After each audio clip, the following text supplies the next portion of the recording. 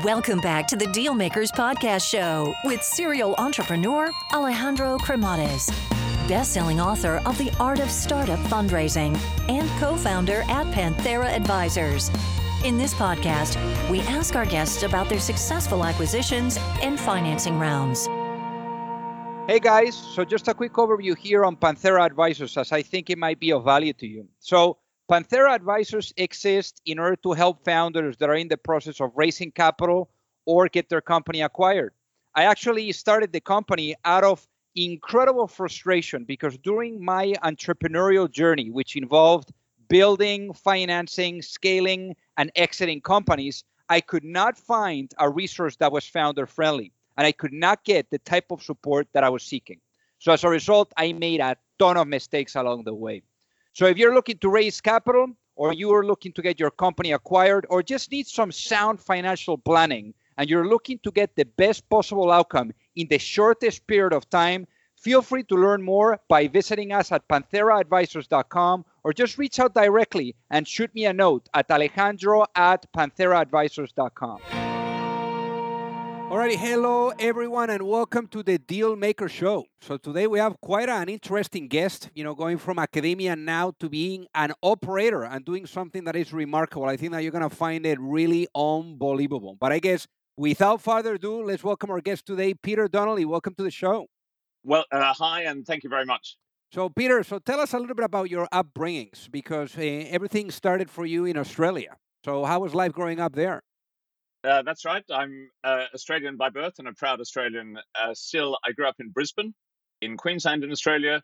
I went to school there, fantastic school, which I really enjoyed. As is the case in Australia, involved lots of things outside schoolwork, lots of sport. I love playing cricket and rugby. I sailed a bit, enjoyed schoolwork and met fantastic friends who have remained good friends for the rest of my life. And tell us about public speaking, because that was something that, you've found, quite useful, over the years, but something that you actually developed very, very early on there. Yeah, I did. In Australia at the time, and actually still, and in some other parts of the world, debating was a formal competitive thing. So there was a structure and there were teams, and I debated for my school and was lucky enough to be chosen to represent the state team when I was at schools level, and then in my university career in Australia, I was selected, in fact, as captain of the adult state team. So that early experience of kind of public speaking and arguing and so on has actually been incredibly helpful throughout my career. It's all about, so many aspects of our lives are about communication, and I was lucky enough to have that kind of grounding early on in my career. That's amazing. So in your case, obviously, certain things led one thing to another, and you ended up in the UK. So, what happened there? And I guess, it was ultimately your PhD, but that's quite a transition. So tell us about that. Yes. So I grew up, went to school in Australia, and then I did my first degree. I did a science degree at the University of Queensland, majoring in mathematics. And then at the end of that process, I was keen to go on to do further research, to do a doctorate. And I was lucky enough to be awarded a Rhodes Scholarship. So the Rhodes Scholarship then sends people to Oxford. And so I moved from Brisbane to Oxford as a PhD student, or in Oxford they're called, doctorates are called DPhils, and had 3 incredible years as a student in Oxford. Good academically, but fantastic in terms of experience, a chance to understand and learn a different culture. It's a very, very international university. So I had friends from all over the world, including many friends who were UK based. And Oxford is a place I fell in love with. I arrived, within my first term, I'd fallen in love with Oxford. The beauty, the history, the sense of scholarship, and an amazingly interesting and vibrant community of friends, fellow students. It's college based, which so there are a bunch of people you get to know really well. I played sport with them and so on, but across the colleges through the Rhodes connection and then many other ways, it was just a fantastic 3 years of my life. And why, out of all things, academia? Why did you decide that academia was your path? Great question. I love doing research. My doctorate was about research in mathematics. I was developing mathematical models for real-world phenomena that involve randomness. So actually epidemics, which is timely these days, but also genetics, the ways in which populations evolved. So I love doing that work. I was reasonably good at it. Actually, in my time in Oxford, I spent a lot of time doing things other than my academic work, but somehow or other managed to finish the doctorate, and was keen to try and pursue an academic career. I enjoyed the teaching side, but the opportunity to keep doing research. It's an extraordinary privilege as an academic to be able to focus on pushing research forward in your chosen area. So, what were some of those projects that you were involved with as well? Because obviously, you were probably a sought after, individual, for your expertise. So, what were some of those projects that, over the course of time, you were involved with? Were either at a national level or international level that perhaps the listeners, might are going to really, get a good kick from listening to. What were some of those as Yeah, examples? I was involved in various things across my career. I was lucky in my career to work for most of the time at universities in the UK, but for some of the time at universities in the USA, the University of Michigan for a while, and the University of Chicago. One area I worked in the early 1990s was DNA evidence. So the way in which that should be quantified in courts. And that was quite interesting, actually. When I was growing up, I'd been a bit undecided about whether to become a lawyer or to do mathematics. And it brought those two things back together. So thinking about evidence and how to present evidence. And then I was involved as an expert witness in various court cases. That was one interesting area. My research had been in mathematics, but I moved it 20 or 25 years ago. It evolved more and more into genetics. And I kind of went from being someone who found the inherent mathematics interesting to getting to a position where actually I learned about the science, and what I was really driven by was solving the scientific problems. And I was very fortunate. The last 20 years have been an extraordinary time in our knowledge and understanding of genetics and its involvement in common diseases. And I was lucky enough to be involved in a leadership role in the project which followed on from the Human Genome Project, something called the HapMap Project, which characterized patterns of genetic variation in different parts of the world. I led in the UK some of the very large national and then international studies that really changed our knowledge of the genetic basis of common human diseases. In say 2005, for the common human diseases, we knew a handful of examples of bits of DNA changes which affected people's susceptibility of developing those diseases. And then over a number of years from them, because of the particular type of study, so-called genome-wide association studies, we're able to do, that knowledge just exploded. And whereas 15 years ago there were a handful of these examples, there are over hundreds of thousands of them now. And I was very lucky to be leading many of the large studies that, disease by disease, helped unravel the genetic components of disease susceptibility. And I'd like to ask you as well about, obviously, it's what you're up to now, which is your baby, your company. But I guess before we go into that, which is quite timely for your expertise, what we've experienced with COVID, has been pretty crazy. The type of diseases that, we get to experience as human beings, once every 100 years or so. But it seems that, from what, experts, are saying, they think that this could be something that we're going to be seeing more often, than what we were used to before. I mean, what are your thoughts on this? I mean, do you think that COVID type of situations are going to be happening more often than that what we were exposed to before, or what are your thoughts on that? I should say I don't have any particular expertise in this, but broadly, I think that's the case. The level of movement in the world now makes transmissions of new infectious viruses and bacteria much easier than it was even 100 years ago, and we've seen that with COVID, and we're still seeing it with COVID. New variants that are particularly virulent arise in one part of the world, and within months, they're dominant in countries literally on the other side of the world. So I think that's a factor.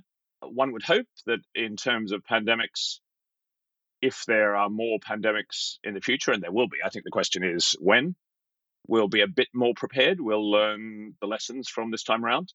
I think, as different societies, we've had variable success in learning lessons, and it's a tough game. But I think you're right that we need to be aware that these sorts of issues will be a part of our future much more than they've been a part of our past. So then let's switch gears here, because after 25 years of really being involved with Oxford, as a professor there, really the opportunity of becoming an entrepreneur really came knocking at your door. So tell us about, how did the whole experience of genomics come about, and tell us about, the launching of this project, and you really going from academia to actually being an operator and an entrepreneur yourself. Yes, so let me take both parts of that question separately. So I've been very lucky to be right at the center of what some people have called the genetic revolution, the transformation in our knowledge of how genetics plays into common human diseases. And throughout all of that, the pace of the science was extraordinary. Over 10 or 15 years, the pace of discoveries was amazing. And every year, with every talk we gave and every paper we wrote, and with every grant we wrote, we'd say somewhere, usually at the beginning and the end, these advances are going to have a big impact on patients. And yet it sort of dawned on me over time that we kept saying that, and people in the academic side mean well, but they weren't actually having much impact on patients. And on reflection, there are a number of reasons for that. It's partly to do with the incentive structure in the academic world, but it's also because going from a scientific breakthrough to something which matters, in this case, most naturally in healthcare, is a hell of a lot of work. And there's as much or more of a gap to bridge there as there is in doing the science in the first place. So with some colleagues 7 or 8 years ago, I was at the time director of a very large genetics research center, a big interdisciplinary center in Oxford called the Wellcome Center for Human Genetics. One of my senior colleagues, Gil McVeigh, was head of Oxford's Big Data Institute. And with two other colleagues, we founded Genomics PLC, wanting to do two things. The first piece was to keep doing what we felt, and I hope others would still feel, is world-leading science. But the second piece was to build on the other aspects of the architecture that we needed to get that science into healthcare. And that's the vision behind the company. We organized a group of the best and brightest in our fields as a startup, and Genomics was formed. And we've had a kind of, an interesting journey, and I think made good progress, but there's lots and lots still to do in terms of transforming the power of genetics and the power of genomics to making a real difference in healthcare. So then tell us about what's the business model of genomics, and yeah, how are you guys planning to or really have in mind making money with it? We do that in two different ways, and they're complementary. So I'll explain them both. One part is in drug discovery. Many listeners will be aware that at the moment, in spite of hundreds of billions of dollars spent a year by pharma and biotechs on R&D and incredibly smart people, most drug targets fail when they get into clinical trials. Only 10% or fewer of them actually succeed. And there are many reasons for that, but one of the main reasons is that the choice of target, the protein or the piece of biology that the drug is targeting, turns out not to be very relevant for the disease in question. And we only learn that very late on. We have to develop molecules that target that protein. We then have to try them in humans. That process is incredibly expensive, and it takes many years. And then over 90% of drugs fail when they get to clinical trials. So the very simple idea about how genetics can help there, and now growing amounts of data which show empirically that it does, but informally, when we give someone a new, or think about giving someone a drug, we're trying to change some little piece of their biology. We're trying to stop a protein from working, for example. And at the moment, to know whether that works, we have to develop a way of making that change, a molecule that interacts with the protein, and then we have to try it. So the simple idea that underpins the genetic approach is, if drugs are trying to change things about human biology, well, we know genetic variants that we carry also change things about human biology. So if you want to know what happens if I modify this protein, we can potentially look in we build up an unparalleled data resource and algorithms, but we can look in that data for individuals who happen to carry a genetic change which affects the same protein. So it's almost as if, and some people have called it nature's clinical trial, it's almost as if their genetic change is mimicking the drug that you're thinking of developing. Well, then instead of making the drug, we can just look in the data to see what happens to those people. So that's the kind of high-level idea and about using genetics to find better drug targets. And that's one part of our business at Genomics. We have a big partnership with Vertex Pharmaceuticals, who are a very successful, large biotech, small pharma company, where we find drug targets of interest for diseases that Vertex are focused on. And then we have some internal drug discovery programs as well. So that's one part of the business around drug discovery. The other part is about understanding individual risk in healthcare, and it's about powering what I think will be a fundamental change in the way we do healthcare. And everyone knows it's true in most developed countries, particularly true in the US, that healthcare systems are probably unsustainable in their current format because the expenditure goes up and up and up. Everyone says one way of tackling that is to move from trying to fix people when they get really sick to trying to stop them get sick in the first place. So a key to making health systems sustainable is the idea of getting much better at preventing disease rather than letting it happen and then try to fix it. Again, genetics is critical there. We've known for many, many years that for all of the common diseases, heart disease, diabetes, breast cancer, prostate cancer, and so on, for all of those common diseases, genetics is a key part of the risk that individuals have. It's why some people are more likely to develop one disease and others are more likely to develop another. So we've known that for a long time, but until very recently, we haven't had a very good way of measuring it. It's only in the last couple of years that we've worked out how to capture that genetic component of risk for each disease. And we can do that. We can do it using the idea of something called a polygenic risk score. It turns out for any of those diseases, there are literally hundreds of thousands of positions in our DNA, individual positions, that affect your risk of say, heart disease. And there are different 100,000 positions that affect your risk of diabetes. We now can identify those and we can measure them. And although individually they have a small effect on risk, we can just kind of add them up across those 100,000 positions. So that allows us for the first time to understand the genetic part of risk. And here's how you might think of making sense of that. Instead of worrying about people when they're sick, think about people when they're healthy and measure those genetics in people, say, initially, most naturally in middle age. And then we can use the genetic part of risk, in some cases with other risk factors. For heart disease, we want to combine blood pressure and cholesterol levels and so on. And we can identify the people who turn out to be at really high risk of heart disease. Now, those people will currently some of them will be invisible to the system because a lot of that risk is genetics, which we haven't had a way of measuring. And so we can identify people who are at very high risk of disease and then work out what to do to prevent disease. In the case of heart disease, a natural thing is lifestyle changes and statins. If we find out that a woman is at high risk for breast cancer, and there are women who have high values of these polygenic risk scores, the top 3 or 4% of the population would have something like a 30 or 35% lifetime risk of breast cancer. So if we can identify those women, again, they're currently invisible. We don't know who they are, but if we can measure them, then they should be screened earlier. They should have mammograms probably earlier in life and more often, or MRIs and so on. So the idea is of this new approach, and it's been called genomic prevention, is we develop sophisticated tools for understanding people's risk when they're healthy. And then we work out the individuals who are at high risk for each of a different set of diseases. And then the health system can do what it needs to do to reduce that risk, whether it's statins or screening for some of the cancers and so on.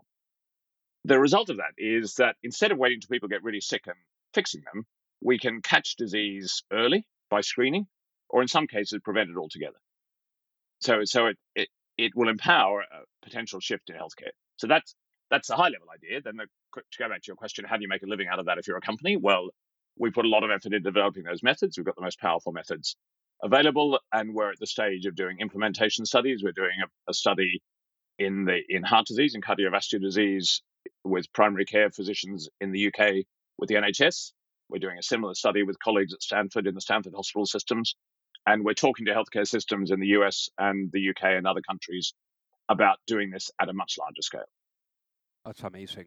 So, and by the way, I think that's a shift and a transformation that is very much needed in healthcare because it just doesn't make any sense that doctors are trained to cure versus being trained to prevent, which I think it makes actually more sense. So really amazing. So I guess in terms of financing, I mean, I'm sure that, really caring and ramping this up, it costs quite a bit of money. So how much capital have you guys raised to date? We raised a bit under $100 million. Okay, got it. And then in terms of the team and the size or scope of the operation, I mean, anything that you can share with us in terms of maybe number of employees or whatever that may be? Yeah, Genomics currently has a bit over 100 employees. We've got, I would normally say we've got offices in Oxford and Cambridge in the UK and Cambridge in Massachusetts. Actually, we do have the offices. No one's in them at the moment because of COVID, but 100 employees split between those three bases for the work we're doing in the UK and in the US. And one question that comes to mind that I think is going to be very interesting to hear your thoughts is: imagine if you go to sleep tonight, Peter, and you wake up in a world where the vision of genomics is fully realized. What does that world look like? Well, first of all, it's a world where there are a whole lot of people alive who would not be alive if it doesn't happen. Because for those people, we've been able to identify their risk earlier and take the precautions or get them screened earlier. What does the world look like? It's a world where healthcare is much smarter about understanding risk. You or I probably aren't at high risk for heart disease, and we're probably not at very high risk for prostate cancer, but we're each at high risk for something. And so, from the individual's point of view, it's about helping us understand what our particular risks are as we move forward in life. And from the healthcare system's point of view, it's about understanding for each disease who are the people we really want to pay attention to and get into our prevention programs or our screening programs and so on. So it's about much smarter risk prediction, and it's about taking clinically actionable steps via existing or new pathways for those high risk individuals to either stop the disease developing or to catch it early. That's amazing. And I guess, as an Australian there in the UK, I know that you had quite a surreal trip to Buckingham Palace. So tell us about that. Yeah, I was, as I said, I'm a proud Australian. I'm also British now, and as proud of that. I was very fortunate a couple of years ago to be awarded a knighthood by the Queen in each year to celebrate her birthday. She makes a number of these, bestows a number of these honours. And one part of that process is that you get invited to Buckingham Palace for the formal ceremony. I learned an interesting thing about the English language. You literally do the thing that one sees in movies. You kneel down, and a member of the royal family puts a sword on each shoulder. Um, I learned an interesting thing about the English language. That ceremony is called the accolade. So nowadays we use the word accolade to mean something which bestows honor or recognition on someone. It used to mean exactly that ceremony, the ceremony where someone is made a knight by having the sword put on both their shoulders. So I was lucky enough, actually, just before the pandemic started in February last year, to visit Buckingham Palace, and Prince Charles put the sword on my shoulders and then presented me with a medal in honor of my knighthood. And as you say, for an Australian, for a boy who grew up in Brisbane, that trip to Buckingham Palace was an extraordinary experience. An amazing thing for me and for me to be able to share with my kids and my partner. Oh, I can imagine.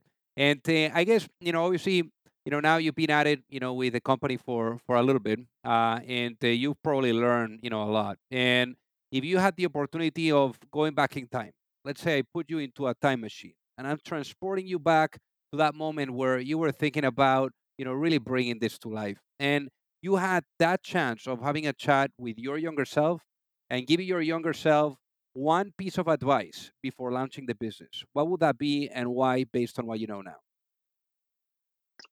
I'll cheat and give two sets of advice. One of them is a much younger version of myself, if I could go back. And the learning I'd share with the much younger version of myself is a rather general one, but I think relevant to this. And that is that life is a process that we live in chapters. It's kind of, at least when I was young, I used to sort of plan out my whole career doing what I was currently doing. But I've learned, you do something for a while and then you do something slightly different. So that would be one learning. In terms of the company, I guess I would. It's a big leap from the academic world. We talked about this briefly before into a company.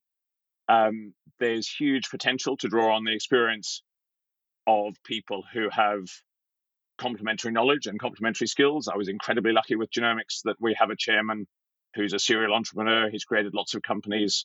He was brilliant for advice and guidance. And more recently in the company, I've got colleagues who have, ironically, that genomics is the first company I've ever worked in. So I've got colleagues who have a lot more experience of that as well. So I think there's a piece about combining the best things from what I had learned from my academic career with the complementary sorts of things about running a commercial organization. And one of the things about my career is that I've loved learning new things, and I've really enjoyed this. But it's a journey, and it's a journey I'm enjoying, and I'd like to think still improving at. And I guess that your academia years have probably given you an edge, because when you're an entrepreneur and an operator, especially trying to bring something new to life, it's also trying to make sure that you're able to share that canvas with the colors that you're envisioning to a certain degree.